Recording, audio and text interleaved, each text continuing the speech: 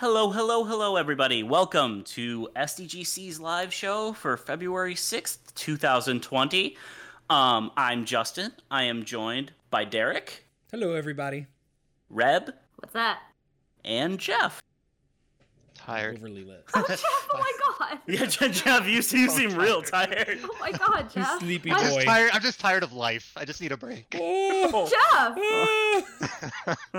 It's fine though. Like, really, my life's not bad, but I'm just tired. I would just like some sleep. Tired is an eternal mood, though. I do get that. Yeah, trust me, I know. We live in the tired age. I hope everybody listening is doing well tonight. I hope everybody in chat is having a good time. And we're going to talk about some games in the game industry tonight. So just to start off, a little fun. Let's just go through what we've been playing. Who wants to start us off? Does anybody have anything particularly exciting that they've been playing they want to talk about? I have two things, if you'll indulge me. Of course, One go of them ahead. I can't talk a lot about, though. Okay, go ahead, though. So I can say that I have this. I was given an early key for... Some of you have maybe seen me yelling on Twitter lately about this game called The Longing. And I can kind of plug as much of it as public knowledge. The premise of the game is that there's this king, like he's this giant, like rock mountain king, whatever. He's like deep underground. And he, at the start of the game, he creates you, and you're this little tiny shade, like in his hand. Like it looks like a golem from Lord of the Rings, but like covered in like charcoal or soot or something, and these huge like yellow eyes. And he says, "Hey, like I'm the king down here, but I don't have, I've run out of my strength, and so I'm gonna sleep for 400 days. And at the end of 400 days, I need you to wake me up. And then I will come into my power, and I will end all longing and wanting forever." And then he goes to sleep. And so you're just at the bottom of this mountain, and the king's asleep for 400 days, and there's a clock on the top of your screen, and it starts ticking down, 400 real-time days. And the clock keeps going, even when you're not playing the game. So if you close it, you open it up again 2 days later, 2 more days have passed. And you can just kind of go. So he walks really slowly. He walks at like this shuffle old man pace. You have, when he puts you down, you're kind of like right next to your little hovel, which is your hole. When you go in there, you got like a couple books on a bookshelf, like a piece of charcoal and like a piece of paper so you can draw some pictures if you want, and then like an armchair. And that's basically, and an hourglass counting down the time. And that's basically all you have. So you can do a lot of different things. You can just sit and do nothing, and then 400 days later, open up the game and wake him up if you feel like. Or you can go out and explore the system of caves in the palace, and you can find things to make your little hovel cozier. So like you can find a whole bunch of little books, and you can find like decorations like curtains and rugs and things. And the cozier you make it, the faster time passes while you're in it. And so I got to a point where every 1 second while I was in my little hole was 10 seconds. So if I closed the game out while I was in there and reopened it like 1 day later, a couple days had passed. And so that's one thing that happens. And then the other thing that happens is as you're exploring, the shade will talk to himself, and you also might encounter certain things throughout the kingdom that give you a hint that there's maybe something else going on here. And you don't really know what it is. There's kind of a worrisomeness to the fact that the king is saying he's going to end all longing. Like, you don't really know what that means. Sounds a little ominous. It's a little ominous, right? And so the Shade maybe has an idea that he wants to try to get... He might consider wanting to get up to the surface, but he's not sure because he's the king's loyal servant. And so that's the game. That's the longing. I was given the game 2 months in advance, and there are multiple endings. And I am desperate to talk about this game, but I have already finished it. I have already finished one ending, and I still have 1 month to go before I can talk about this game, because they gave everybody 2 months so they could get as far as they wanted before they did reviews. I'm not doing a review, but I am fucking desperate to talk about this game, and I think it is hilarious the developers have made this fucking meta game where, like, now I am longing to talk about this game, but I have to wait 30 days. Is this the game that you tweeted about a few days? You said there's a game that you wanted to talk about in like a month. Yeah, Okay. There are some really... I think it is incredible that a game has done something with the mechanic, with the verb wait. It has turned wait... Like, time is a mechanic in a lot of games, right? Like, you have to do things very quickly. I have never played a game before that wants you to do things really fucking slowly. Or you have to just be patient and Unless wait. it's a mobile game where everything's time games. Right, yeah. But no, it is incredible. It is very much like I have a lot of I've had a lot of years where early in the year I've just run across like an indie darling and fallen in love with it, and The Longing is absolutely my indie darling for the beginning of this year. So here in a month, I will finally get to come on the show, and I will just not shut up about how fucking cool this game is and spoil the whole damn thing for you, and it's gonna be great. That sounds really cool. What platforms is it on? It's just on PC right now. It's on Steam. Okay. The other game I wanted to talk about is Temtem, which I can talk a lot about. Oh yeah. Oh, yes. Have any of y'all played Temtem yet? I have not. I have I not. haven't, but my fiance's 17-year-old brother is playing it. He's like Okay. he's a big Pokemon nerd, so he I was talking about this Pokemon like clone or whatever that he was playing, and I was like, Yeah. I've never heard of this, and then Reb's like Temtem, and I'm like, Temtem! oh, So yeah. here's a little American-centric narrative for you to kind of explain how I feel about Temtem. Last year in May, I went to the UK, and I had never been outside. I had never been to the UK before. And I very quickly got a sense that being in the UK was like being an alternate universe America. Like, everything was almost the same, but not quite. Like, the cars are on the wrong side of the road. That's sort of the obvious thing. The signs were just slightly different. Like, instead of, you know, apartment for rent, it would say to let. And I knew what that meant. Like, I understood it, but it was just like slightly alternate universe. The money was almost the same, but kind of different. Temtem is like alternate universe Pokemon. I instinctively understand everything that I need to do, but it's all just sort of couched in different language, and the Pokemon are not the same, and everything is very different. There are a few things that I like that Temtem does that I think are fascinating. It gets rid of certain mechanics in Pokemon and replaces them with different ones I think are better. All battles are double battles, which I think adds like different strategies to it. Instead of having every move having PP, it gives you a stamina bar, and every move takes stamina and a little bit regenerates each turn. So it's more short-term move management than long-term move management. It's harder, just in general. The monsters are cuter, but I think they have way less personal identity than Pokemon do. But it's very, and it's an MMO. So you're constantly seeing other players running around. There's not really a lot you can do besides battling and trading with them so far, but it's also in early access, so I'm willing to forgive them. It's coming out on Switch in a couple months, actually. But it's very interesting. I don't know that this is going to be like a long-term substitute for Pokemon. I think a lot of people were freaking out about it, particularly because Pokemon Sword and Shield were so disappointing to so many people. Well, at least people on the internet. I think, you know, it sold like fucking a gajillion. Yeah. But I don't know that Temtem, like monster catching and battling RPGs are not this novel thing. Like, they've existed since, you know, Pokemon has existed. They've always been a thing. I think that's one of the reasons why Temtem has gotten traction, because of the whole thing around Sword and Shield. It's not a bad game, it's a good game. I just don't know that it's got like the staying power that some people are kind of freaking out that it might be like a replacement for Pokemon. I don't know. But yeah, that's what I'm playing. That's Yeah. cool. That sounds really cool. Yeah, I've heard a lot of buzz around Temtem. I hadn't obviously I haven't played it myself, but it'll be it'll be interesting because, you know, it's made by a small team. It's in early access. It'll be neat to see how it evolves over time. And evolves. I know they're planning on bringing it to, you know, PlayStation and Xbox, which I think will be really interesting to see if it gains traction there. Because that places it kind of interestingly against Pokemon. Yeah, Bronson, it is an early access, but it's like fine. It's like perfectly playable.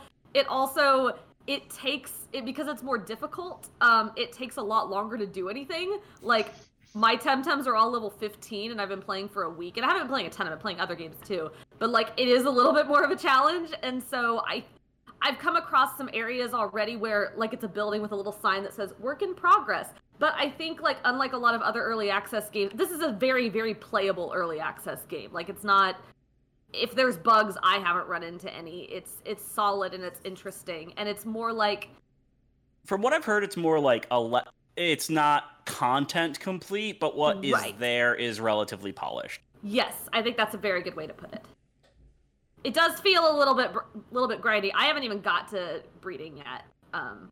Yeah, it is a little bit grindy. That's kind of why honestly, it's Pokemon for the people that are pissed off that Pokemon's too easy. And you know what? Fine. Pokemon for real gamers. Yeah, for real gamers. But I don't know. It's cute and soft, and I like it. But yeah, I'm more excited for the Pokemon DLC this year than I am for Temtem. Yeah. All right, thank you, Reb. Yeah.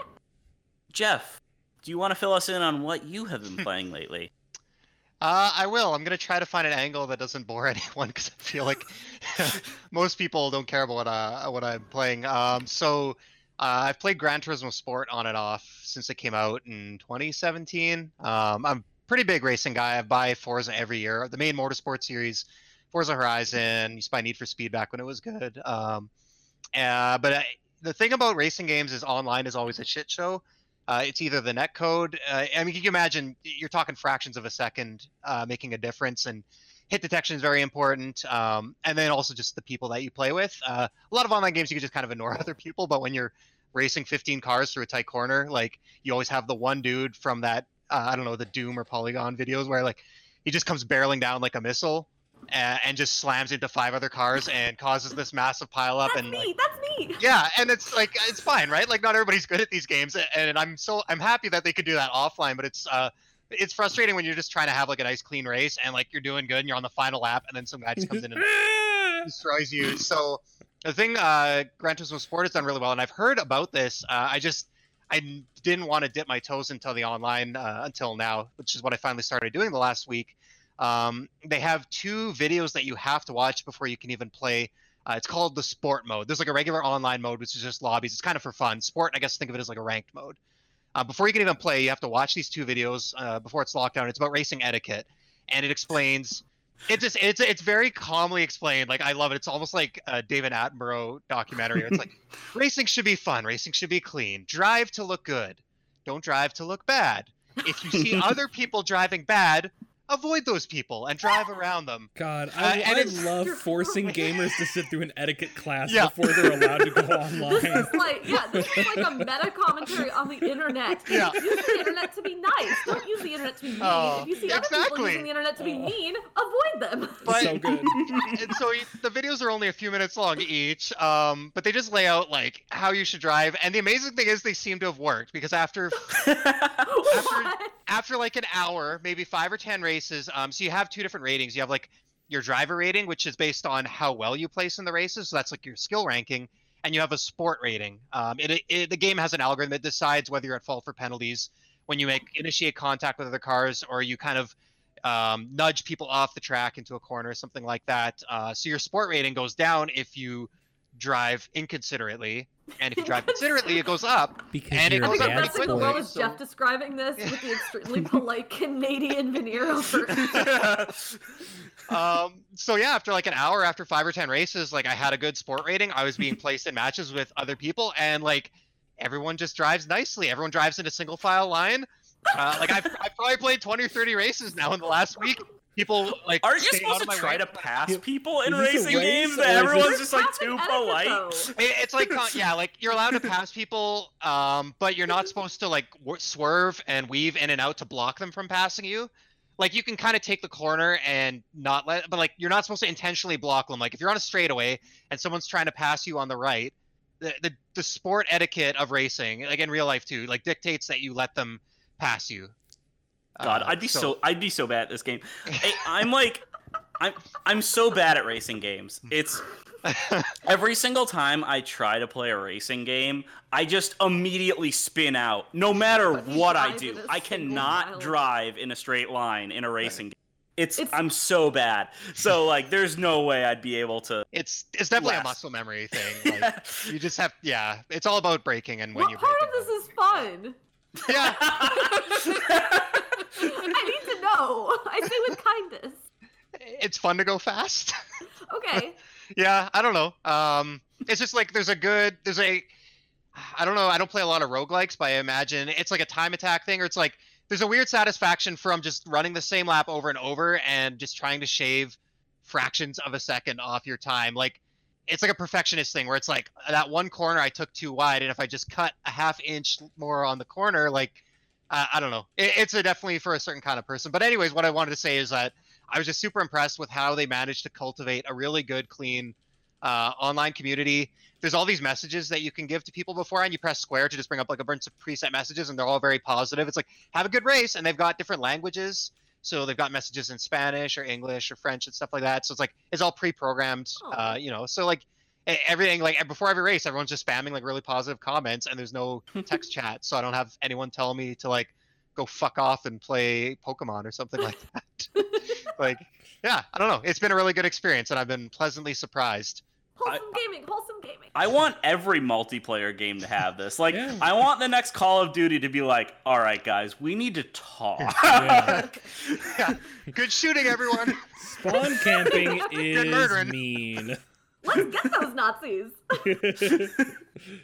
Derek, Jeff, was that it? Was it just GT Sport you wanted to talk about? Yeah, that's the only thing I want to talk about. I've been playing Sims, but everyone who follows me on Twitter is sick of me tweeting about Sims. Sims Jeff, is can awesome. you actually, sorry, really quick, can Yeah. you, I had to miss the last Sims SDGC stream. Can you give me a quick I update? missed it. I missed Yeah, the what second one happened? too, and I haven't watched the. So- I haven't Give All us I watched. a know quick is I'm update on how old. they're doing. Unfortunately, for anyone who doesn't know, I created an SDGC house in The Sims 4. Where I created all 8 of us. The first stream was pretty crazy. I was still trying to figure out the mechanics. So unfortunately, a lot of the crazy stuff happened in between streams when I was just trying to do a little bit of housekeeping. I had a house party, and Maddie tried to fix a stereo that was malfunctioning, and it electrocuted him, and he died. Oh, God. And apparently you could plead with death for someone's life, but I didn't know this. So I kind of just stood there watching him die, and then he disappeared. And now I found out last night he haunts the house at night. Yep. He just floats around and cries, and then goes to bed and cries under his covers.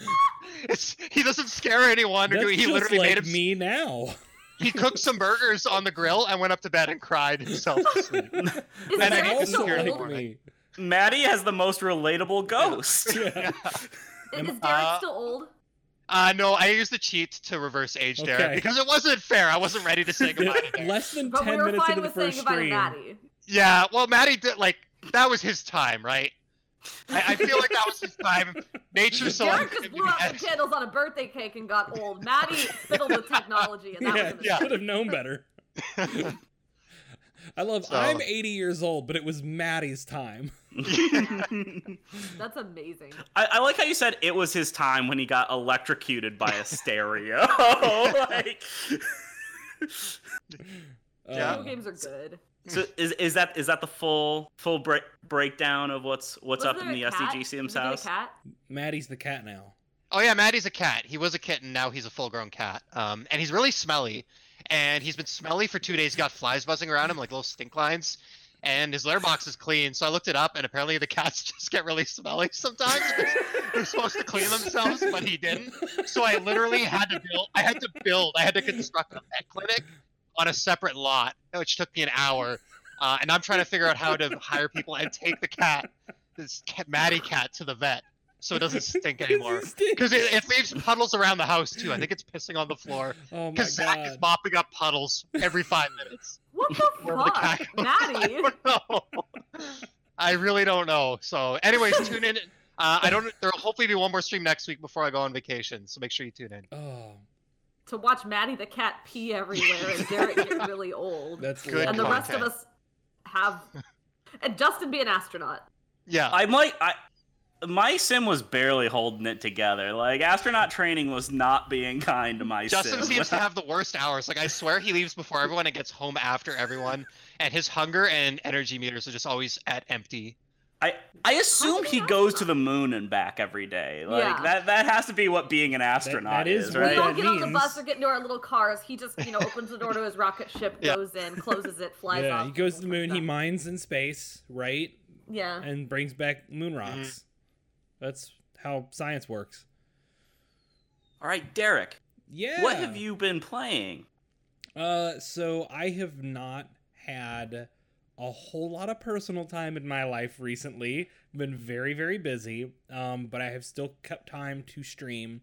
And I started last week and continued this week. I've been playing Mass Effect 3, which has been a long time. I mean, I beat that game before even the fixed ending, whatever that means, comes out. Mm-hmm. I never touched any of the DLC. I never went back to see what they changed. So it's been a long time, and I'm really excited to see the stuff that I missed. And I'm realizing that we all did that game dirty. It's actually fucking incredible. No, it rules. It Yeah. rules. I It's a good game. love that game. I turned a man into Fruit Punch, and that's really just incredible. Jeff, Derek, Fantastic. what did you think about it when it came out? Like you said, because I played it I- after the ending was fixed. I And I thought it was remember great. really liking it up to the last 5 minutes. I remember it was one of my favorite games of that whole generation. Maybe one of my favorite games I'd ever played as the culmination of the Mass Effect trilogy, which I loved so much. Until those last 5 minutes. I really disliked the ending. No. And I was not a shithead about it. Right, yeah. But I really disliked that ending. And I'm curious now, I'm older, like it will be less of a teenage, like wish fulfillment fantasy of being the hero and the guy. Like, can I accept an imperfect ending? And like what has been changed? I'm really interested to go back to that as an older and I think more like artistically savvy human being. So that's been good. And then I started Control last week. I only got about 2 hours in. I'm going to play more of it tomorrow. So good. And I fell in love with it just immediately. It's ridiculous. It's weird. It's captivating. I fucking love it. It is so wild. Excellent. I don't know what's up with the short-haired blonde girl with the extremely wide mouth that I'm getting I know who you're directions talking from. But her mouth is not She's to very spoil high anything, energy. but the wide mouth has nothing. It's not like a harbinger of evil. No, She I just think it's a weird character model, but like There's another character later on that has. How do I explain, Justin? she's just like his Which face. character? His Which face character is, are you talking about? the security guy. Oh yeah, know, yeah. His He face does is look. wrong. There's a few Yeah. weird faces in that game. I And like there's some Emily really good though. ones. I like Emily though. I do She's too. cool. No, yeah, she's great. She's a fun character. I like her. I'm noticing constantly that her mouth is just larger enough that it bothers me. Derek, are you still on your quest to play every Call of Duty game? That is for the moment on Black hold. Ops broke him. Black Ops 3 did really break me. I have Infinite Warfare installed, which is the next game on the list. That one's actually good. And I'll do it, but I played in preparation for Doom Eternal coming out. I went back and I replayed Doom, and I don't like doing a bunch of shooters all at once, and I'm already doing a lot of shooters right now. So like I actually also I installed Neverwinter Nights. And awesome! I That's a good throwback. I have not got to spend much time with that, but like I'm a big Dungeons and Dragons guy. I haven't gotten to play Dungeons and Dragons in forever. I've been listening to a crap load of Critical Role now that I need like podcasts to entertain myself while I'm infinitely busy and never have free time, which has just made the D&D bug worse. So it was nice to sit down for a tiny amount of time with Neverwinter Nights and D&D it up. So awesome. Cool. So yeah, I've been kind of all over the place for somebody who has no time. Justin, what about you? I've just been trying to finish Assassin's Creed Odyssey. Okay. This game doesn't end. I mentioned I feel like it's been like a month and a half I've been talking about playing this game, and like so I got it when it was on sale, bundled with all the DLC, and then 2 remasters of 2 other Assassin's Creed games, which is just the idea of going and playing 2 more Assassin's Creed games after this one is the most exhausting like thought. And the thing is, I like the same thing kind of happened to me with this and Origins. Origins I played like crazy for a couple weeks, and then I hit like the 50-hour mark and realized there was still like a third of the map I hadn't even seen, and I'm just like, nope, I'm done. Like I got everything I wanted to get out of this. I can't do it anymore. This I finished the main story, and then I finished the 3 Legacy of the First Blade episodes, and now I'm like partway through the first Fate of Atlantis DLC. I'm at like 100 hours.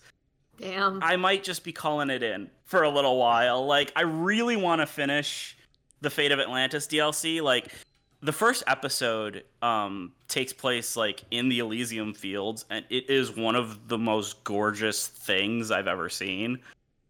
But like the entire gameplay of it is just all the stuff that I'm very tired of after this much. Like, I really do enjoy these games, but they just hit critical mass and they're so long that I just check out. And right now I'm at a point where I just really want to play some other stuff right now. there's a couple things I've been really meaning to replay, like God of War 2018 and a couple other things. So I think like last night I kind of hit the point because I was like, okay, you know what? If I can finish episode 1 of Fate of Atlantis tonight, then I'm gonna push through. And it's been like 3 nights in a row of hoping to finish that, and I don't know how much more I have left. And I think I'm just going to.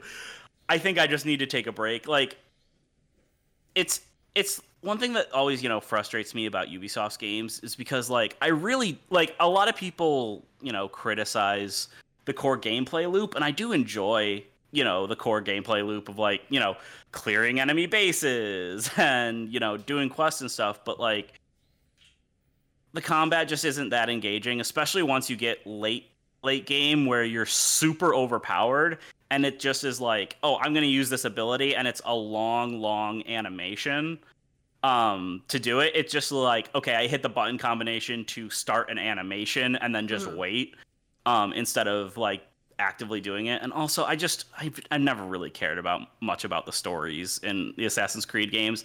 I'm one of the weirdos that thinks the super strange, like, old gods stuff is way more interesting than the, like, historical stories and stuff, and they're moving away from that because most people don't like it and stuff. So it's like, I just wish Ubisoft would just condense the game a little bit and make it, like, very dense, cool, smaller areas filled with more, like, unique quests and, you know, kind of go more in depth on the characters and combat instead of just the sheer broadness, because the core game is really fun, and I think it would be truly excellent if they just reined it in a little bit.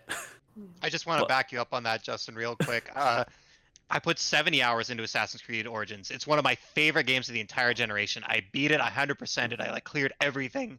And you would think, with Odyssey being the successor to that, like, to one of my favorite games of the gen, I'd be all in. I have not even thought about starting it because the idea of just clearing one of those bases and that combat, I'm like, I can't do another 100. It's even longer, it's even bigger. I can't. These games are too big. I mean, that was also the part of the reason why I didn't jump right in on Odyssey until it was on sale for, like, dirt cheap.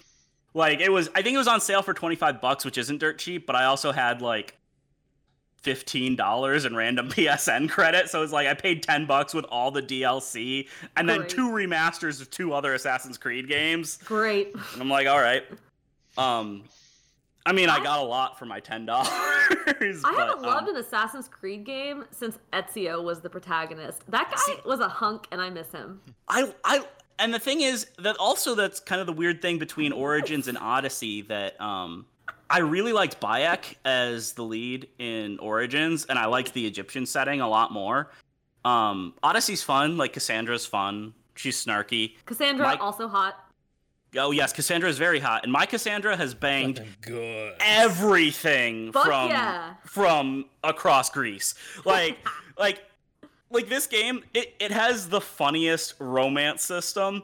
Like, there's just every now and then a character, man or woman, doesn't matter. There'll just be a heart next to one of their dialogue options. It's like, oh, I'm gonna bang them. Yeah. Like, Justin, I need to know, like, is the dialogue option beside the heart, like, romance related dialogue, or is it literally like, hey, do you need some help, like, do you putting collect those dishes trading away? cards like in The Witcher? You order a pizza?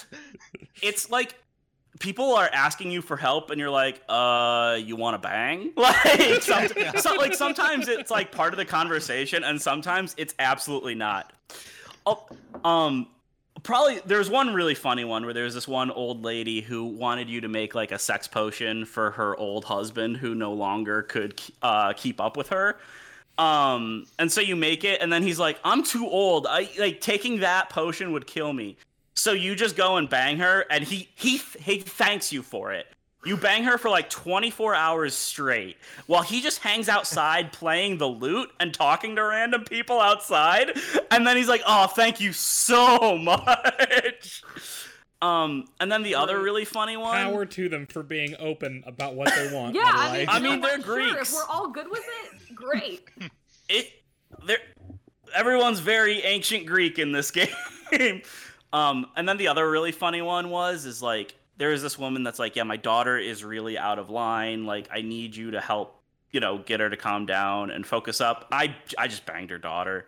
Yeah. That works. Sure. I feel like What is I feel this like game? Ubisoft noticed that BioWare the BioWare niche isn't being filled anymore for those fans of like Mass Effect and Dragon Age because they're off doing Anthem now and they're like, people want dialogue options and they want to bang. And People they're like, like we're gonna games where fill you can this be need. extremely horny. Yeah. And the thing that's frustrating to me about it is there is zero nudity.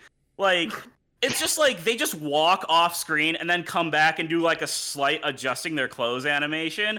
And like they keep referring to characters as being naked that are wearing diapers. And it's like, come on, guys. Go all the way with this. Like We've seen video game sex scenes. It's for the best. like Yeah, that's Yeah. true.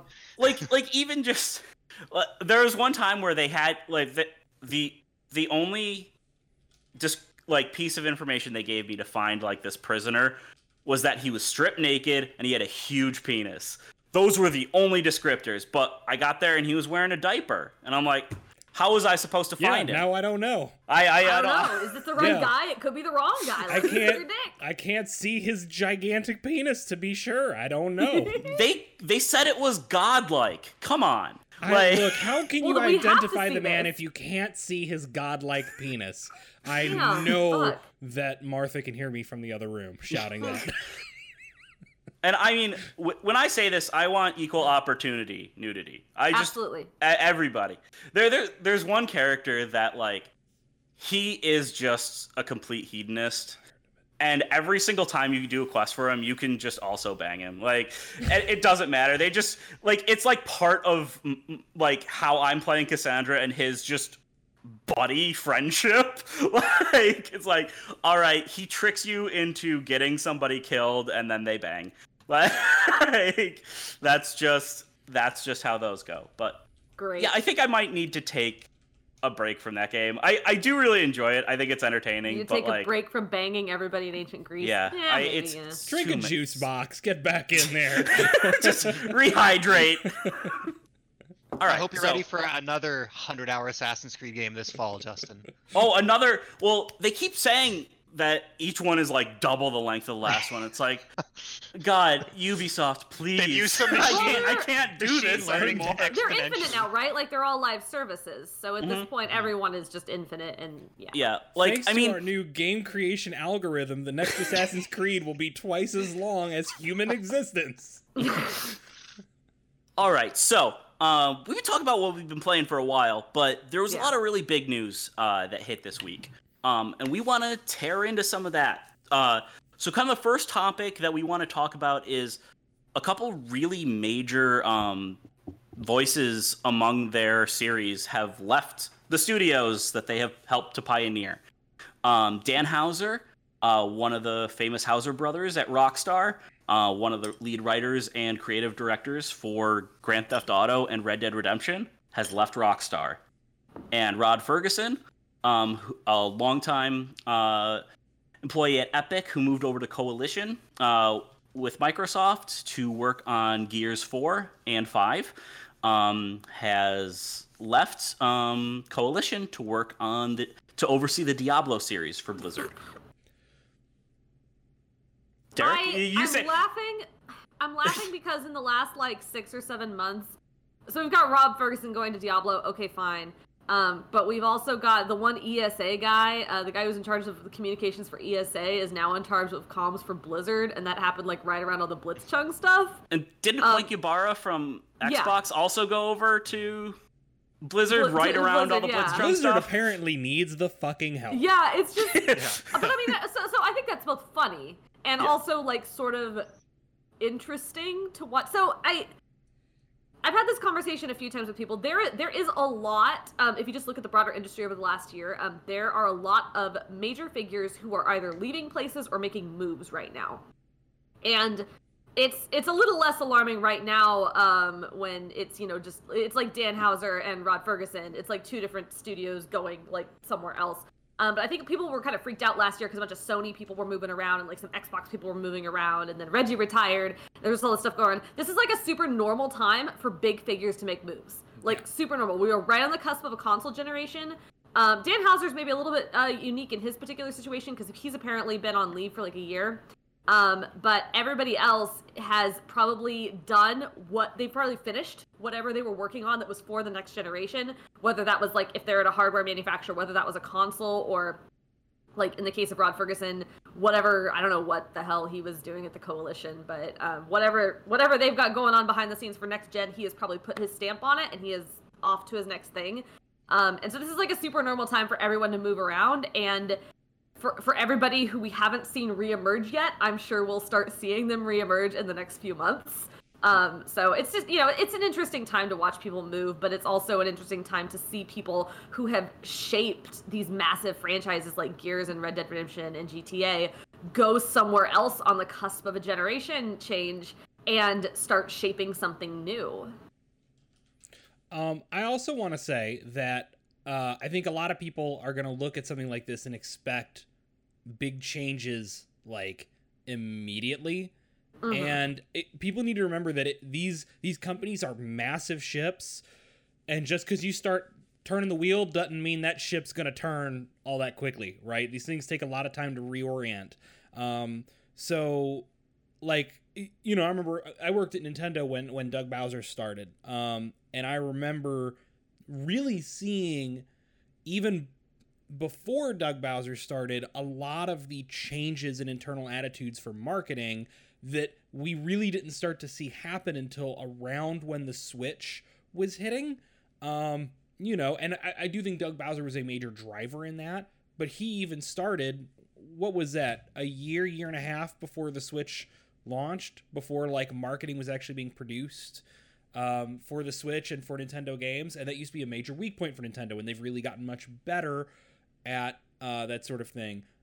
We know that they did Nintendo did this major reorganization of its internal development teams and kind of let Miyamoto be a little more hands-off and put like Shinya Takahashi a little bit more directly hands-on with game development. And we're seeing where just from an attitude, like a game development attitude, a lot of Nintendo's games this generation have been very different in their approach, and a little bit like they've been hitting that wider appeal much better than they were before. And I'm sorry to stick on Nintendo. It's where I work, so I can speak from firsthand on that. But the same thing's gonna be true with like Blizzard, right? We've seen a lot of people join Blizzard, and it's really funny to be like, that we had this fucked up communications with Blitzchung, and Mike Ibarra is the GM of Blizzard, and it's not helping. And if Rod Ferguson joins and things aren't looking clean at Blizzard in the next 6 months, people are going to laugh about that. But like, it takes time, to totally reinvent a company's internal culture. So it does. I think we are still going to be laughing at Blizzard in 6 months, though. For sure. So they did. Oh yeah. Sure. We're not digging into their financials today, but they did have their Q4 financials today. And as my editor Brendan Sinclair pointed out today, their projections for, I think, revenue for this coming fiscal year are lower than they were for this year. What the fuck? I don't know what that means. Like, they said that they have a Call of Duty coming out, but like Rod Ferguson's going over there to work on Diablo 4. Diablo 4 ain't coming this year. It might be coming next year if we're lucky. There's a lot. I mean, there's a lot to unpack there if you feel like it, but yeah, Rod Ferguson is going there presumably to help close, get that damn game shipped, because that's something that he's very good at. Yeah. So yeah, it'll be interesting to see how that goes. Justin? Yeah, kind of piggybacking off of what Reb was saying. Yeah, like Rod Ferguson has this industry perception of being the closer producer. Yeah. Like, he is the person that they called in to get BioShock Infinite done because that game was just kind of spinning its wheels for a long, long time. And like also last year at BlizzCon, Blizzard made a statement that was like, oh, Diablo 4 is going to be a long time, even by our standards. Yeah. Which, like, the fact that they called in Rod Ferguson on that, like, they were like, no, nervous. That's not acceptable. But at least, like, he's somebody that probably can have a good impact on at least the development pipeline for a game that's probably 2+ years out. Yeah. If that. Although I do think Dan Houser leaving is interesting. I'm not, as attached to GTA or That one's weird. Rockstar. Like, especially since he had been on like an extended leave, it really kind of reminds me of the Bruce Straley situation from when he was at Naughty Dog. Sounds like he went on leave right after Red Dead Redemption 2. It sounded like he went on leave right after Red Dead came out, and like I remember what happened with Bruce Straley is he directed Uncharted 2, Last of Us, and Uncharted 4 back to back, and then went on leave for a year and then took off. I just want to point out, this is my weird like conspiracy theory about this, but so Dan Houser is not known for doing a lot of interviews anyway. So it was not surprising when he hadn't like done any interviews in the last like year and a half, whatever. But the last interview he did was the one, and I do not remember which outlet it was, but it was the one where he dropped that line about, oh yeah, we were working 100-hour weeks, and then was that was Dan? I gotta brag a little bit. Our outlet was the one who was like, wait, why did no one call him on that 100-hour weeks thing? And we pulled that quote out. I think it was my UK editor James Batchelor, and he was like, Rockstar guy says 100-hour weeks, and that blew up. And then everybody was like, what the fuck? Yeah. And then he had to clarify. And his clarification was honestly not that great. It wasn't everybody. It was just me and the other 3 writers on our team. And that's the last we heard of that guy. That was in October of 2018. And then the IR thing that they filed said that he went on leave in spring of 2019. So that would have been, and then Red Dead Redemption 2 launched like 6 months later. So that would have been probably about when the writing would have been done. And I wonder if that poor man burnt the fuck out. Like that's my weird conspiracy theory. I wonder if he is just fucking burnt out. I wouldn't call that a conspiracy theory. That's just a decent I mean, theory. that's what I was saying, like with the Straley comparison, because that dude got fried. Jeff. I just wanted to chime in. I wish I could talk more. I wish our boy Zach was here, because Zach is our Gears of War.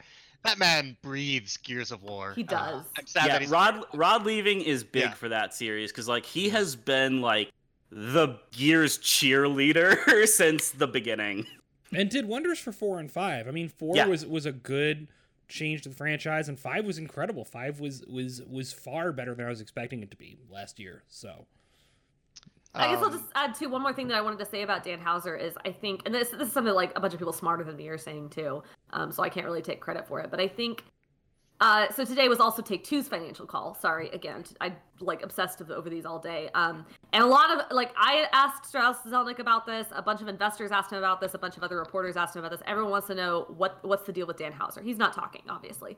But I think something that's interesting is his line on this is, one, Sam Houser's staying. Like, he is really adamant Sam Houser's not leaving, which I don't know what you're meant to make of that, but I feel like there's something there that we're meant to make of it. I just don't know what. But the other thing is he keeps making a point. He's like, well, Dan Houser's been technically gone since spring of 2019, and we just had an amazing year. Like, Grand Theft Auto reached all these milestones. Like, it had the best holiday quarter ever. Everything's selling great. And he's just, like, talking about all these great things that happened without Dan Houser there. And I don't quite buy that line, because Dan Houser's influence is, I mean, I don't know how much influence he has over like DLC and shit, but his thing is writing these campaigns for these big new Rockstar releases like GTA and Red Dead Redemption, and I believe Bully and some of the others. Like that's his thing, and I don't think you can point to a year where you did not have a major release and say, look, we're doing fine without him, because that's not, I mean, he does many things, I'm sure, but that's not like his big signature stamp. And like, so I'm very him being gone interested. since spring doesn't mean that his influence is not a big driver for all that sales they're pointing to, right? Yeah, that's a good point, Reb. I think it's going to, and also those things again, like that big casino update was probably the fundamentals of it were probably done by the time he left. Yeah. They've mostly been coasting for the rest of the year. Yeah. I think it'll be very interesting to see what Rockstar has for the next generation and what it does without Dan Houser there. Jeff. That's basically where I was going. What Reb said. Like I said, I wish Zach was here to talk Coalition. But I wanted to talk about Dan Houser. Like Reb said, like I'm really, again, Grand Theft Auto 5 and Red Dead Redemption 2 are like 2 of my favorite games of the generation. I have like hundreds of hours in GTA 5, and there's tons of criticisms you can read about the Grand Theft Auto series, and most of them are completely valid. But I think the success of all these games, regardless of how people feel about them individually, I think there's a very fine line that Rockstar has walked. Sometimes they've crossed over it, but for the most part, I think whether it's the satire in Grand Theft Auto and some of the more controversial elements, or whether it's the really quality dialogue and writing in Red Dead Redemption, I feel like both of these series could have gone the wrong direction in a lot of ways, more than just the writing and the gameplay as well. I mean, certainly people had their issues with tediousness in Red Dead Redemption. But the thing that I've heard, and I just have to trust, is that Leslie Benzies and the two Hauser brothers are, as much as the studio is giant and made up of tons of very talented people, the Hausers and Benzies, for the most part, for the last 2 decades, have driven the writing and the design in these games and what these games are. And like Reb said, I'm really curious to see, even if Sam sticks around, or maybe he leaves not too far long from now, how that affects. Zelnick says he's fucking not. Yeah, but I'm curious to see Strauss Zelnick. Because Benzie's been gone for a while too, hasn't he? He left, I think, or midway through Red Dead Redemption 2, maybe at least a year or two before it shipped. And I honestly thought that was a bad sign. The product seemed to turn out fine, but I'm curious to see at some point these departures are going to be felt. And again, not to downplay the talented writers they have on the teams, but I just say this is the closest I see to their maybe winning streak being in jeopardy. I'm really curious to see what the next generation of games look like from them. Same.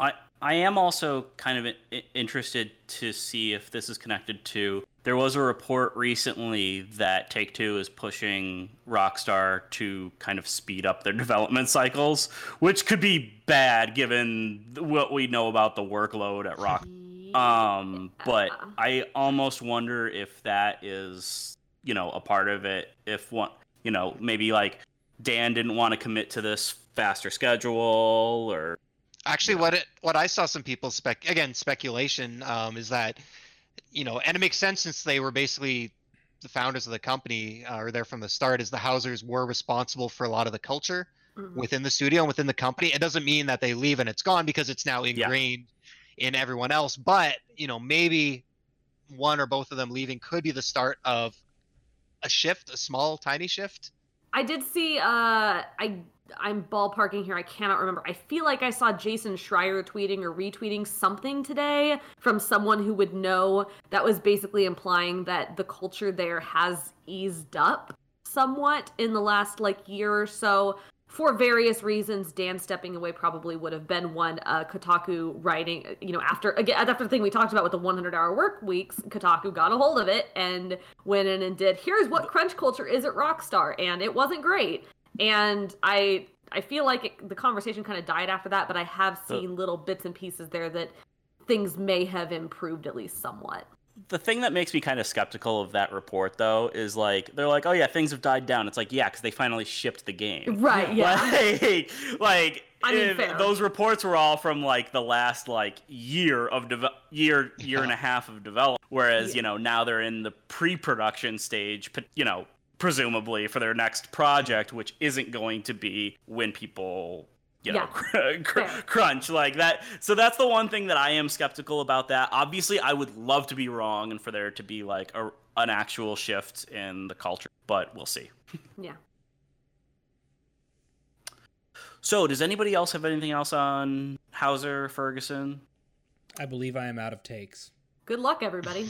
Yeah. Okay. Yeah, good luck with whatever. May everybody make more good games. Yeah. Or sleep, whatever. Or Hauser might just be chilling. I hope Hauser has a nice and nap. be good to the people who work under you, Yeah. That's all I can ask. All right. So, up next we have hot topic in the gaming community right now about cloud gaming, streaming, that sort of thing. So, this week there's 2 kind of major things that we wanted to touch on. One, GeForce Now has launched as kind of a main competitor to Stadia.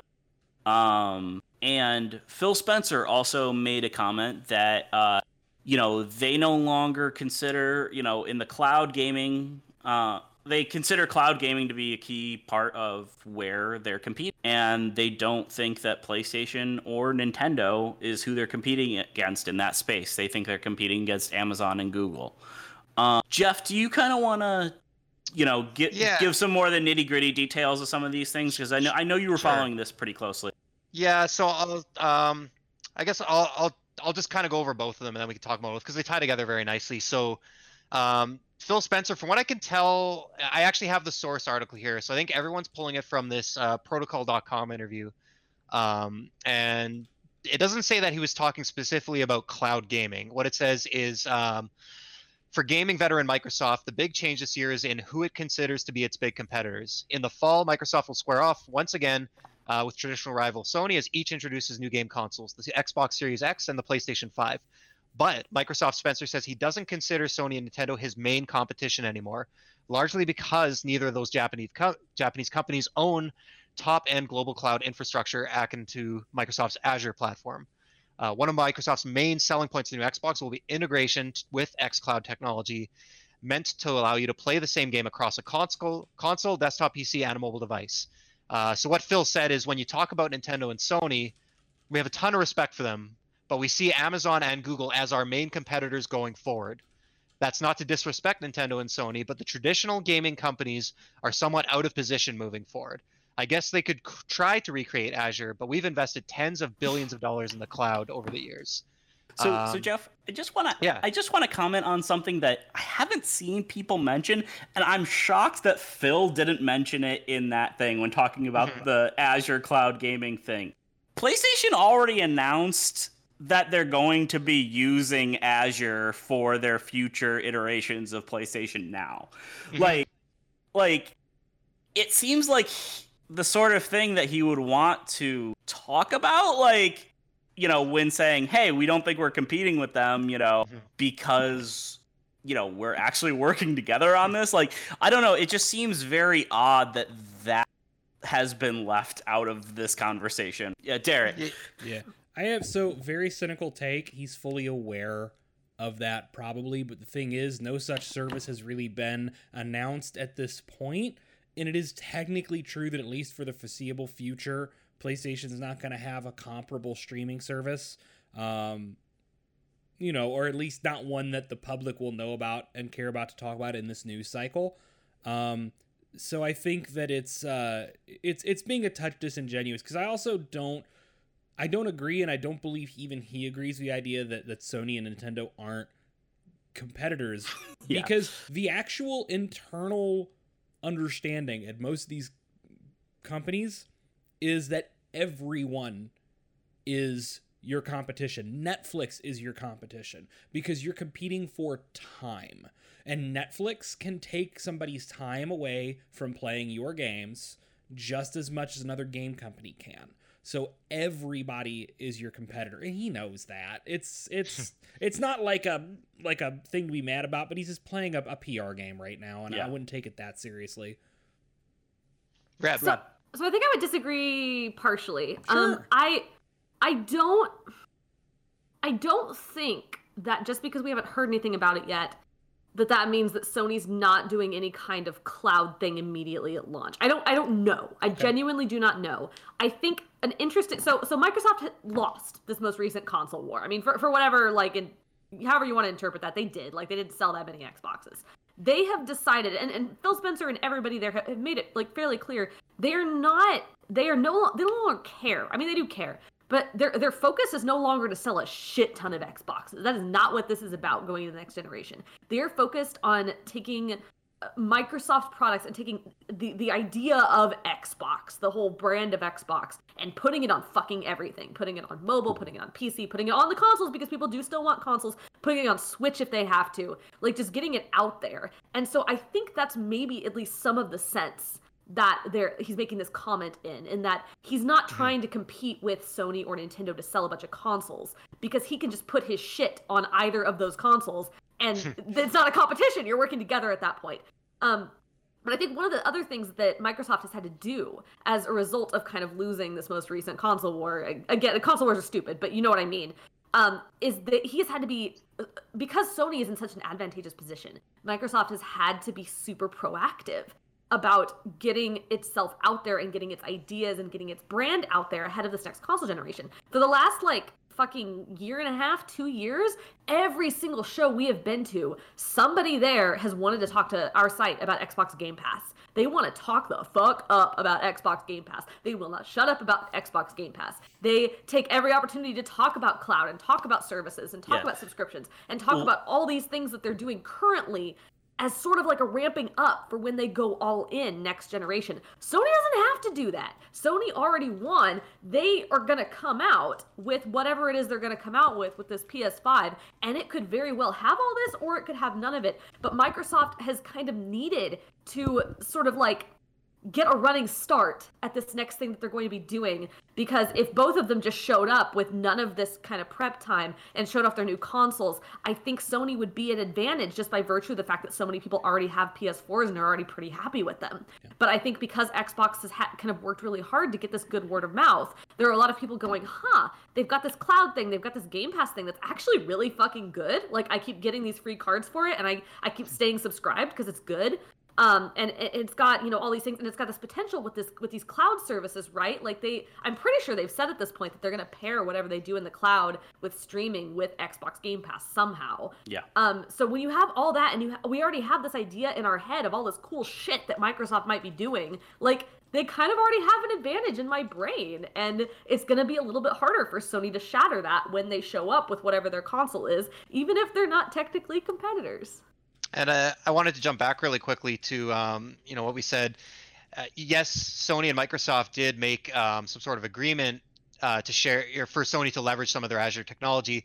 I don't want to say specifically what it was. I feel like the full scope of that agreement wasn't really detailed.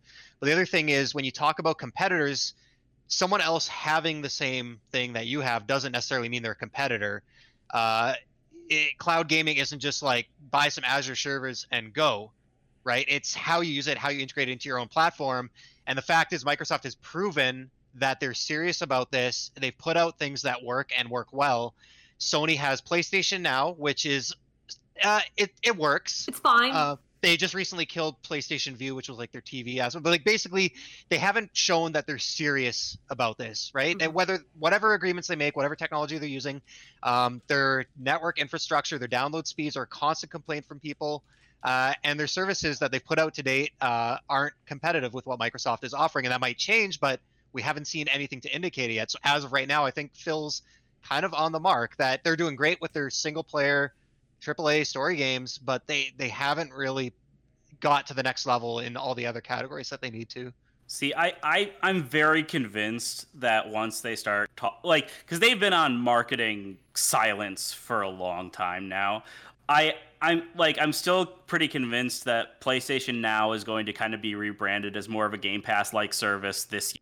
I think they're going to start. If that did not happen. Oh yeah, I think they're going to start talking about the future of their streaming platform soon. I think they're going to start talking more about service-based stuff for PlayStation 5. I think they're just on such radio silence right now that it's tough to say anything. But like the other end of that is Microsoft talks a lot. Like, it's not like Sony isn't aware of all the stuff that Microsoft is doing. Like, Microsoft has made it very clear for the past couple years what direction they're going. I think it'll be interesting to see how that, pans out. I would also suggest that Microsoft is probably more aware than we are of what Sony is doing, though, too. Yeah. Maybe not These fully companies aware, know but very well what each other is doing. Yeah. So, Jeff, do you kind of want to talk a little bit about GeForce Now? I know we talked kind of about the Phil Spencer comments are a bit, exciting and debatable, but GeForce Now is actually really interesting, and I want to hear some about it.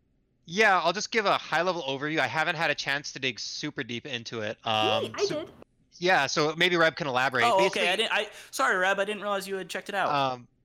Basically, GeForce Now is NVIDIA's streaming service. It's been around for a long time in beta. It just officially launched, so they have 2 tiers, a free tier and a paid tier for like $5 a month. It works on Mac OS, Windows, NVIDIA Shield devices. So that's their Shield portable gaming device. And they also have a Shield TV, which is basically like an Apple TV. It's like a stick basically that you plug into your TV. And it also works on Android phones. It does support DualShock 4 controllers, so PlayStation controllers, Microsoft Xbox controllers, and other third-party gamepads. Unlike Stadia, it leverages existing libraries. So you can tie it into Steam, I think Epic Library, basically some of your existing storefronts that you already own games on. I think they're all PC storefronts. You could sign into them and you have access to some of your games from those. So it has that advantage over Stadia where you don't necessarily have to rebuy every game, but it still isn't what some people want, which is like you subscribe for a certain amount a month and it gives you games. So I don't know, maybe Reb wants to expand on that a little bit. No, I mean you mostly covered it. Yeah. So the limitations right now is it just launched like very recently. Like Jeff said, it's been in beta for a while. It just recently launched. The limitations are kind of interesting. Whereas Stadia, you just the thing that Stadia has on it is with Stadia, you buy the game and then you just fucking play it, and that's like it. The thing about NVIDIA GeForce, as far as I understand it, is you do have queues in that one. And if you're playing, so there's a free version of it. And if you're using the free version, then you might have to wait in line to basically get access to like a server or whatever. I don't quite understand how that technology works. Then once you start playing, you play for an hour, and then you're kind of like kicked to the back of the line, and you have to like wait again. If it's busy, you might have to wait again. But then if you pay $5 a month, then you get priority in line, and you get like I think up to 6-hour sessions, and you get infinite sessions too. Like you can just keep requeuing, but like. I don't quite understand that. I was going to ask about the sessions because like the paid one, it says extended sessions like in the bullet. I was like, what does that mean? Yeah, I'm pretty sure it's 6 hours. Okay, that's decent. But then I think they're both like 60 FPS, 1080p, like. And yeah, it leverages your library. Again, there are like some limitations, like it doesn't have every game on there. It has like a bunch of the really popular ones, basically. Like if you're trying to play like some weird ass obscure indie game in the cloud, you're probably not gonna find it. But it has all the popular ones. It has like I think it's touted like 30 free to play games and like over 1,000 more on top of that. And it works. Like I've tried it on PC. It's like perfectly functional. I mean, I don't really have too many issues with it. Also, I have a gaming PC anyway. So it sort of feels sort of stupid to have to go through that just for me personally, but also I haven't like tried it on my phone or anything, so it could conceivably be even better.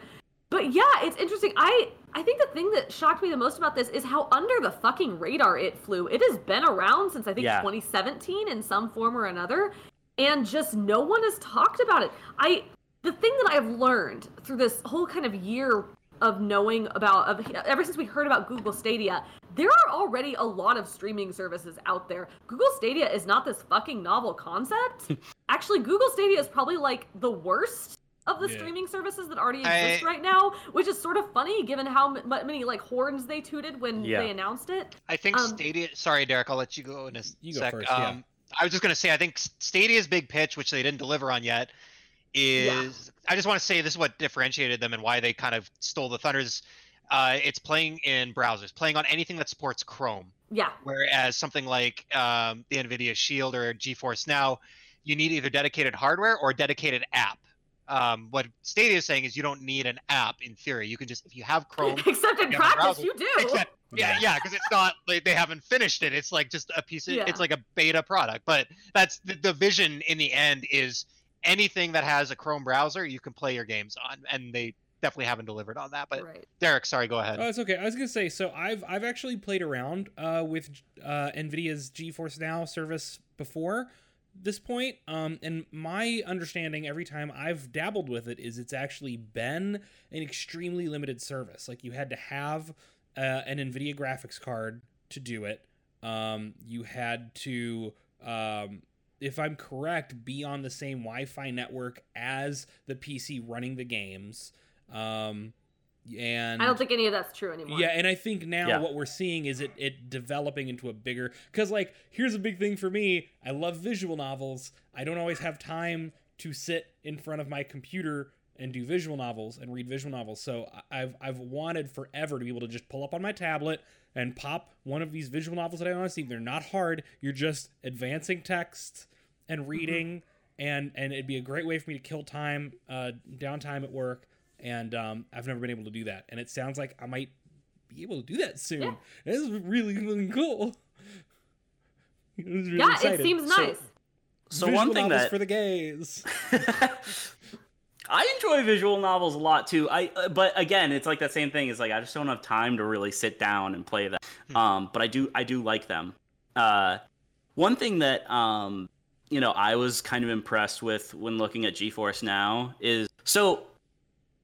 Google, when they, talked about Stadia. Again, I'm going with the Stadia comparison, but this is just It's a the good way obvious of one. It's fine. I mean, it's a good way of just showing how little that they delivered on the promises. Like, they announced the specs and stuff of their servers for Stadia games, and games are not running at the settings that you would expect given the specs that Google has talked about. I have a theory. I'm not sure, but I'm pretty sure it's running 2 instances of games on there, so it's only using like half the power for per instance, because there's not a single game that is running like it would be with that kind of CPU and GPU if they had the full power available on Stadia. Whereas with GeForce Now, somebody actually loaded up Metro Exodus, which is available on Stadia, and like you can run it with ray tracing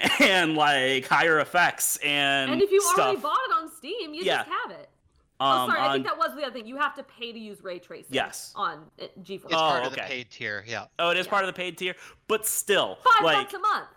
But like that's still a major hardware feature that is restricted to extremely expensive GPUs for a lot of people. Like, you want to drop $800 on a graphics card? Like, I mean, if you want a 2080 Ti, it's still like $1,200. And that is, I think, a big selling point for GeForce Now is like you're actually getting games that are running at like high-end PC settings instead of like with Stadia, they're sometimes running at lower settings than consoles, which is not what was promised. So I think that is a very, very interesting part of that comparison. I also feel like NVIDIA played it smart. I feel like Google was up on a soapbox for like 6 months talking up Stadia, and then the product was down here. But I think NVIDIA is just kind of like, we'll just slide out what we have, and if people like it, great, and if they don't, no one's going to talk about it. Yeah. Derek, it's fine. I'm sorry. I'm obsessing. Derek, it's literally you the look, back of your head. You look good. We're looking at the always look front good. of you, Derek. Look at it. No one can see. No one can see that. Derek, you look wonderful. Someone Why do you think I behind wear me a can hat? see it. Yeah, that was the thing, Jeff. Like so I got briefed on this mid last week. It was under embargo, and someone leaked it. I don't know who the fuck leaked it. But Patrick Klepek over at Vice got a hold of the leak and wrote honestly the article that everyone else wanted to write about it but we couldn't because we were all under embargo. But it was basically this article that was like, GeForce Now just kind of came out of nowhere, and it's basically what I want from Stadia. Like, it's not perfect. It's still, it's got... We mentioned a couple of kind of the issues it has. It doesn't have there's a lot of things that are missing on it. It's still sort of working its way through. But honestly, it's kind of fine. Like, if that's what you want. Like, if you are Derek and just want to play some visual novels on your tablet that you have on Steam already, great. If you have kind of a, mediocre computer and you want to play Metro Exodus with ray tracing, you can do that. Great, fine, good. Technology. So, couple things just about, like, streaming, that I think, and like kind of building off, like, because with GeForce Now, the thing that a lot of people are excited about, it's like, hey, if I own this game, I can play it. I'm sorry, Reb. Sorry, Derek. Stop. I can't help it. I'm sorry.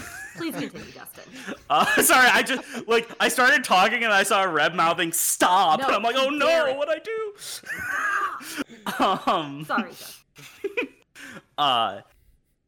That's the thing that's exciting people is like, hey, if I own this game online, like if I own this game already, I don't have to buy it again, like, I do with Stadia. But that's kind of the thing I think is going to be the biggest strength of Microsoft's xCloud and whatever future PlayStation Now takes, because, if you're already bought into that ecosystem, like if you buy a game digitally and you can like use your cloud saves, like play it and, extend streaming past the living room, extend the console past the living room. Like, it's like you're playing your copy of the game. It's your save. Yeah. Like, when you're out, I can, grind in Destiny for a while, come home, and then, run a raid on my TV. Like yeah, I even think if that's GeForce Now collapses tomorrow, you still have it on your Steam account. Yeah. And I think that is I think a lot of like market analysts and a lot of the tech people are looking at this as like a replacement for, hardware at home. But I think as an extension of it is how streaming is really going to take off. Well, However, I know for me, a major thing, and basically right now, none of the streaming services actually exist except for PlayStation Remote Play because they're not supported on iOS. I have a Mac for my computer. I have an iPhone. Right now works on Mac. Oh, it does? Yeah. just not it does. iOS. Okay. Just not iOS. Okay. Yeah. Right. Yeah. But that's the thing is like GeForce Now actually has an audience. Its Yeah. audience is people that have these libraries already and want to play their games somewhere else or don't have a strong computer. Stadia doesn't have an audience. Who is the person that wants to go buy a $60 copy of Destiny 2 that they can only play on Stadia, only with other Stadia players? Like it, right? There's no shared library. So like I feel like there's actually a market for this product. Yeah. Which is, again, just a smarter play. The answer to your question was like 40 people total. Yeah. It's like Yeah. the remaining population of the Stadia subreddit. Because Stadia's not out, right? You still need the founders thing to play it, right? Yeah. And I think you still need to wire the controller to your phone, which wasn't supposed to be how it works. And like, there's still it still seems like it's in early beta. I could make a fucking long list of the amount of things Yeah. that have gone wrong with Stadia from the beginning. I think That- we have. The We've summary covered is that them. that is very much an early access product that they marketed as a full launch and made people pay for as a full launch. And I believe if they aren't already paying for it, Google is going to pay for it. What's our last topic, Justin? So our last topic is kind of a strange one. So, a couple weeks ago, Platinum Games got some funding to be able to start doing some of their own self-publishing. And this Monday, they actually announced a Kickstarter project that was not going to be using the funds that they got from that funding. It is to bring the Wii U exclusive Wonderful 101 from Hideki Kamiya, the creator of Bayonetta, Devil May Cry, director of a couple Resident Evil games, very acclaimed director. It's a game that did not do particularly well. I mean, part of it was on the Wii U. Part It of was on the Wii. Yeah, that's all it needs. It was a Wii U exclusive. Yeah, Like, it didn't it was matter a how Wii good U that game was. exclusive, and it was also kind of niche even for that. So it did It's not a weird do well. game. It's a very weird game. It's a game I've wanted to play for I think a it long time. looks weirder than it actually is, to be honest with you. It plays like a Platinum game. It's dressed very weird. Yeah. But So they announced a Kickstarter for a remaster project, and I believe about 55,000, or it was 55 or 66,000 to confirm a Switch port that would come out, I think, in April.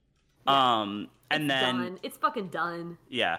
It was very clear that this is something that they just Like needed. a formality, right? Yeah, Yeah. like Yeah. they needed to get some support to be able to get it to market somehow. Yeah, they need like the Um, money for like PR and I'm publishing. fine And with then that. I think it was about 500,000 for a PC port, and then $1 million for a PS4 port. How And much there's for an been a couple- Xbox port, Justin? No. Yeah. There's no Xbox port. No. That is not one of the stretch goals. There are stretch goals that are like a new 2D game and like stuff with the soundtrack. There's no Xbox. uncancel Scalebound, and you fuckers can have Wonderful 101.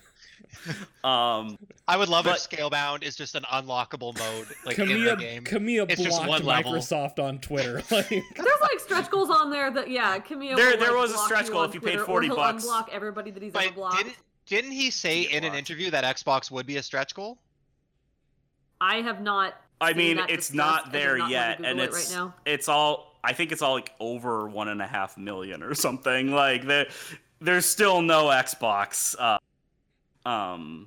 tier on the there. So, but yeah, it's kind of an interesting project because Platinum is a small studio that has had some struggles and some not, and some games that have done very well. But then they also got big funding.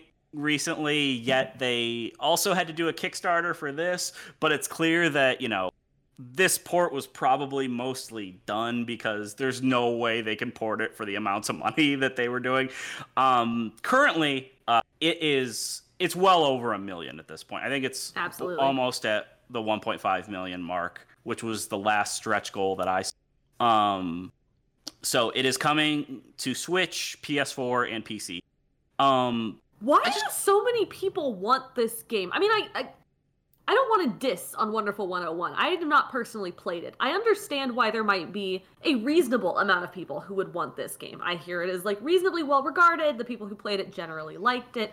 There has kind of been a sort of a push for a while to be like, hey, we should get Wonderful 101 on the Switch. Like, I get why there's like people who want this, but why are there like $1 million worth of people that want this? This is very weird. It's a platinum game that nobody got to play. It's a platinum game by Hideki Kamiya with really good word of mouth from everyone who played it. Like, nobody disliked it.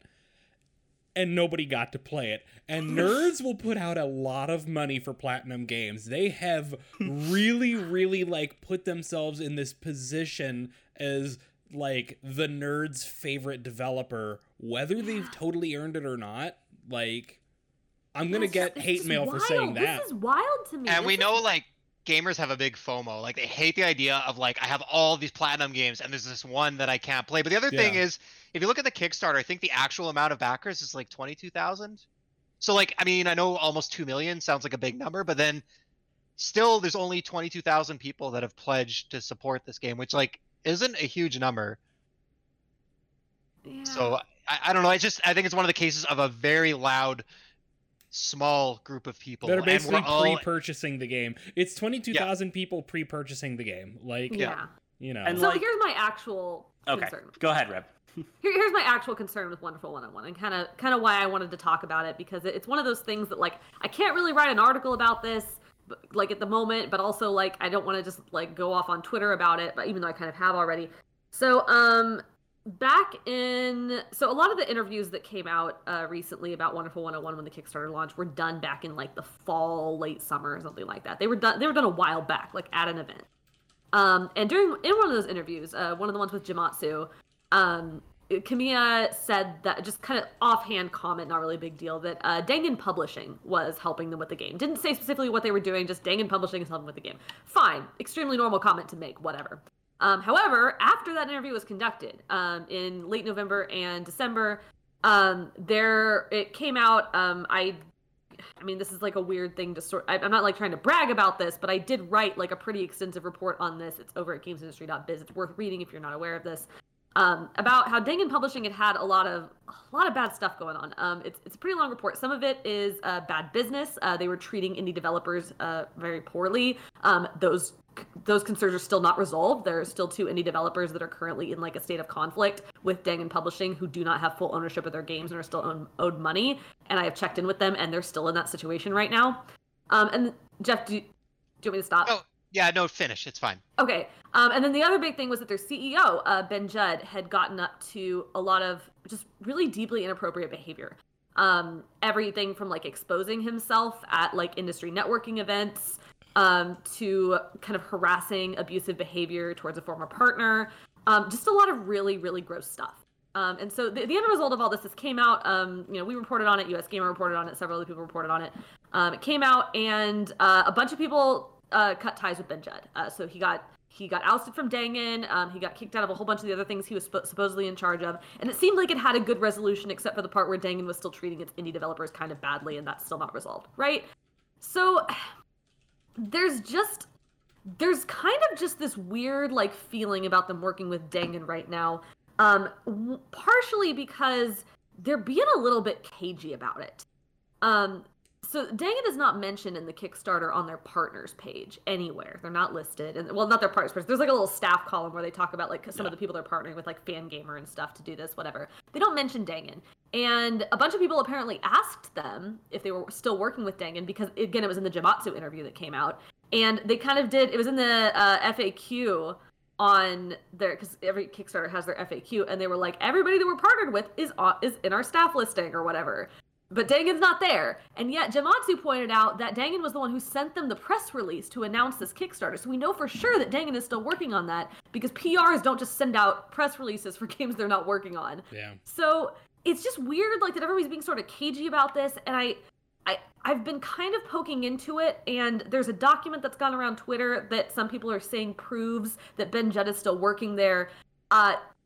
It doesn't prove it in a way that I can report on it as a journalist. It's not verifiable enough that I can use that. And it's just, everything's just fuzzy enough. And so, like, it's very frustrating because it seems like they have a publishing partner on this that is being very cagey and very not great in its relationships. And it seems like they kind of know about it. Yeah, but it also could just be that Platinum saw everything go down in December and is like, we have an obligation to them, we have a contract to fulfill, we don't want to be super loud about it because they had all this shit go down, but we got to finish what we started. Yeah, so that's the whole thing with Dangan, and that's why people were upset about that. Because I was also wondering if maybe this was, like, money that they needed to pay Dangan to, like, to get the code, and then they could do something with it or something, like... Wait, what are you asking? Like, if the Kickstarter, like, is to, like, basically, like, buy out, like, Dangan's part of the contract or something, like... Oh, no. I don't think that quite lines up. This stuff ought to be really clear. We shouldn't have to be guessing about this stuff, right? Like... No, I think there's enough stuff going on that they do need they do need the money to actually, like, publish the game, to do, like, the physical copies, to do, like, some of the other things. And 50,000 is not a high number. Yeah. Really at all. The other numbers are reasonably high because they actually have to do ports. But 50,000 is not a high number. I don't think it's quite as direct as that, but it's just weird enough that it's got me raising my eyebrows and kind of worried that there's something else going on. Mm-hmm. Jeff, what you wanted to add something? Yeah, I was just going to ask, Reb kind of covered it. I was going to ask about the document that went out. It was basically claimed to be some sort of official document, I think in Japanese, and it listed it was dated January 6, 2020, and it still listed Ben Judd as the director. But I'm guessing, Reb, you just couldn't verify the document. I actually talked to, we have a contributing editor who's based in Japan. He mostly just submits an editorial every week, but he also has some experience with, like, businesses, and he's fluent in Japanese. And he's a business writer. So I taught, and he's been out there for several years, so he, like, understands Japanese business law better than I do. So I reached out to him, and kind of the conclusion that we came to is that the date on it, January 6th, is not the date it was filed. It's the date that the Osaka, like, whatever government office has a hold of that, basically pulled it. And it was done, like, at 8:30 a.m. And his conclusion was basically it got pulled immediately after the Christmas holiday. And all of the Ben Judd shit went down right before the Christmas holiday. And so, like, it is entirely possible that he is still there. And it's really hard to prove a negative. If, like, in 2 months those records get pulled again and he's still listed, yeah, that's fucked up. But it's both possible. It could be that, yeah, he is still there and this is fucked up. Or it could also be that they just are a small company filing records late and this is just kind of a holdover for when he was still in charge. It just doesn't prove or disprove anything necessarily. Yeah, I guess my other question was actually about your article. I didn't get to read it, like, every single word, but I skimmed it pretty thoroughly, and the impression I got was that most of the bad stuff with Dangan was Ben Judd, but it sounds like you're saying there was other stuff unrelated to him that the company was kind of... Because when I read it, the vibe I got was like, Ben Judd bad, and now he's gone, and everything's good, but that's not the case. Yeah, kind of the ongoing thing, there's 2 games that are sort of still in limbo. One of them is, it's from Protoculture Games. It's called Devil Engine. The other one is Fight Night. That's from Sorcerer. The problems with them are both different, so it's hard to sort of summarize them.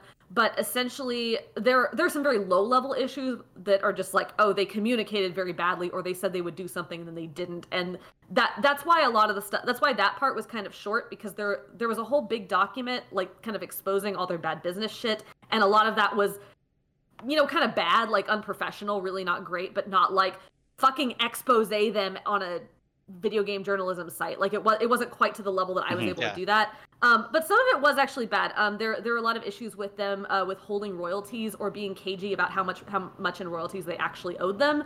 And at this point, those developers are still claiming that they haven't received money that they are still owed.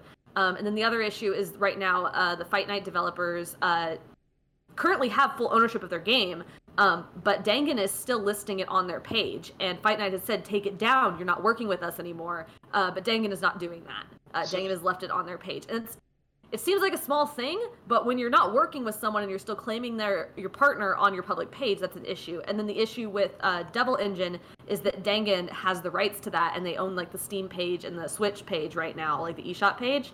And Protoculture can't get it back because Dangan is like asking them for money that Protoculture says they don't owe them. So there's this conflict going on with who owes who money, and the developers are saying that Dangan is being shitty about it, and that conflict is not getting resolved because the developers are so small they can't like really and they don't have access to their games, so they can't really hire lawyers to go to bat for them. So, and I guess just my last question then, like, aside from the fact that we just maybe don't like that a company with this kind of asterisk with them is associated with the product, who's at risk here then?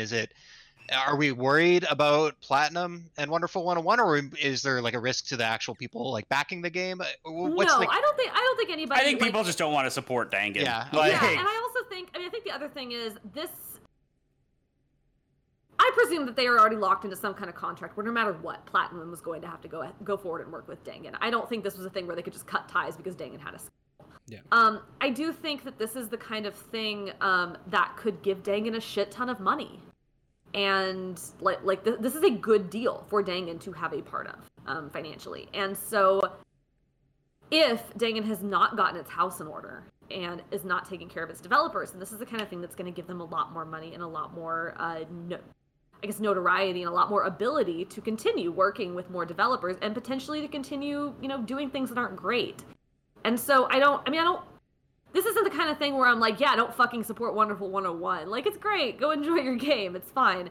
But it's just one of those things that it's annoying and very cagey and fuzzy. And it's also very difficult because so much of this is in Japan, where everything is very locked down. It's very hard to get access to anything, both because we're all the way across the dang ocean, but also, and there's a language barrier, but also just because things are much tighter ships there. And so it's just a very frustrating situation. And my worry is not for Platinum or for like anybody currently involved with the situation, but for future developers who kind of end up on board somehow through this and maybe end up in trouble as well. I don't think that's fair. But I don't think there's anything we can do about it. Yeah, I think this is kind of frustrating too because, like, obviously I love Platinum. I don't know that I need to double dip on Wonderful 101, but like if I really wanted to, this would be a thing that would give me pause, which is not to say I'm here to shame people who decide that they want to get Wonderful 101 anyway, but like there's that asterisk there, and that's a thing that bothers me. And it's kind of sucks too because this is the first of a thing going on where Platinum has their Platinum 4 going on, where they've got four big announcements, presumably 4 big projects that they want to talk about, and the Wonderful 101 remaster was the first of those. And it's like, okay, is it possible Dangan's tied up in all 4 of these? Maybe. I hope not. We don't really know. Platinum works with everybody at this point, so the common thread is Platinum, but I would really like for the common thread to not be Platinum plus Dangan Entertainment. Yeah. Yeah. And you're right though, it sucks because they're kind of, if they made this deal before all this broke out, they're kind of locked into it, Yeah. Because that gives Dangan more legitimacy, and that gives them more energy and more resources. And some of my concerns go away if in the next couple months I find out that Dangan has made things right with these small developers, and if the business forums from Japan come out and Ben Judd's gone, then I'll be like, you know what, good job, you got your house in order, okay, fine, we can move forward. But right now everybody is just being so weird about it. It's just enough where I'm like, guys, I don't know. Yeah, this is just a bummer for me because like I never had a Wii U, and Wonderful 101 is one of the games I wanted to play the most on it. And so, like, I've been waiting for a remaster announcement for this game for a really long time. And it just sucks that there's this asterisk on it. Like, I mean, I'm probably still gonna buy the game. You should. They've to be already honest. made- By not like- buying it, you are not hurting Dang It. Yeah, Yeah. they've already got Yeah. what they're gonna get out of Yeah. this, unfortunately. there's- But Derek, what's your favorite saying? There's no ethical consumption under Yeah, capitalism. there is no ethical consumption in capitalism. You own Yeah. shoes that were made with slave labor in Yeah. India or China. You know, there's no Absolutely. way around that. Your smartphone, people killed themselves over the working conditions in those factories. There's you Slave can't- labor probably made parts that are in our video game consoles. Yeah. I write about it every year. Exactly. There's only so much we can do. We can't be held fully morally responsible for every choice we make under the system. And that's why we have so much respect for our reporters and journalists who Yes. continue to dig deep and expose them. Fuck yeah. all right. Well, on It's that note, really that's funny on my screen because you're just doing that to the wall. No, I'm doing it to you on the stream layout. yeah, you're facing the complete opposite direction on my Right. screen. So just a few things that we want to touch on before we get going tonight. Several of us are going to be at PAX East. I am going to be there. John is going to be there. Finn is going to be there. Derek is going to be there. And Reb is going to be there. We have our own panel about where a lot of people are going to fight about the Final Fantasy I spin-offs. think it's more that John's gonna fight everybody else. Yeah, probably. But... What that's 6 p.m. on the On the first Thursday. Thursday. Yep. yeah. So what? Sorry, I have to get my calendar. I'm sorry. 6 p.m. on Thursday, February 27th. So if you're going to PAX, please Sorry, come by. We will all be there. I think we're gonna try to also schedule a meetup. So if you guys are there and want to see us, don't want to go to the panel or can't make it or something, we're gonna be around. We would love to say hi to any. And Reb also has a few panels that she is going to be on that she wants to talk about. Yeah, I'm going to be on two. So one of them is with Irrational Passions, lovely people over there, the best and most annoying RPG tropes. I'm going to be on there with John, actually, instantly. Kelsey Hansen from Annapurna, Trevor Starkey, and then Alex O'Neill and Scott White are hosting that. So that's going to be a really good time. We're just going to talk about RPGs and how ridiculous they are. That is on Friday of PAX East, the 28th. It's at 4:30 p.m. in the Arachnid Theater. Come by. It should be a really good time. And then also, if you just really want to hang out with me a lot on Friday night, the other panel that I have is with Eric Van Allen at US Gamer. It's called Video Game Shark Tank, Pitch Your Dream Game. If you have ever just gotten drunk one time and had a really good dumb idea for a video game and you want to like pitch it to people who actually work in the industry, you can show up this. It's entirely for sillies. No one's getting a game published. It's not serious at all. But we've got like a Shark Tank consisting of Shane Bierwith from Modus Games, Samuel Lee from Kowloon Knights, and Randy Pitchford from Gearbox. They're gonna listen to your stupid video game pitches. It's at 9 p.m. on Friday the 28th in the Condor Theater. We might also have a fourth panelist. I'm working on that right now. I've got a couple people who are kind of interesting that I'm talking to. So, well, I think they're very interesting. So we'll see if we can get a fourth person. But yeah, that's that panel. I'll be doing both of those. So yeah, come hang out. I'll also just be around. I don't know how much I'll be with the main SDGC crew because I'm working it for my job.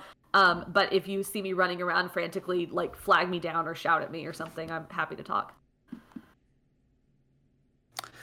All right. Anybody else have anything we want to add for PAX or housekeeping stuff? For us. I also want to plug Zach, Maddie, and I did a review of Kentucky Route Zero. That is up on services. It's us gushing about the game. Basically, we tried to keep it as spoiler free as possible. So if you want to check that out, it's a really, really neat game that touched us all. So please check out that review. And if you listen carefully in the background, you can hear me sitting off on the side of the highway twanging a guitar and talking about these old Kentucky back roads I live on. All right, well, this has been SDGC. We may not... I forget the whole thing. It's like... It's not always poetry, and we don't not always agree. Poetry. Poetry. That's the part I forgot. Yeah, not always poetry, and we don't always agree, but we always keep it real. Have a good night, everyone. Thank you for joining us. Be kind to each other.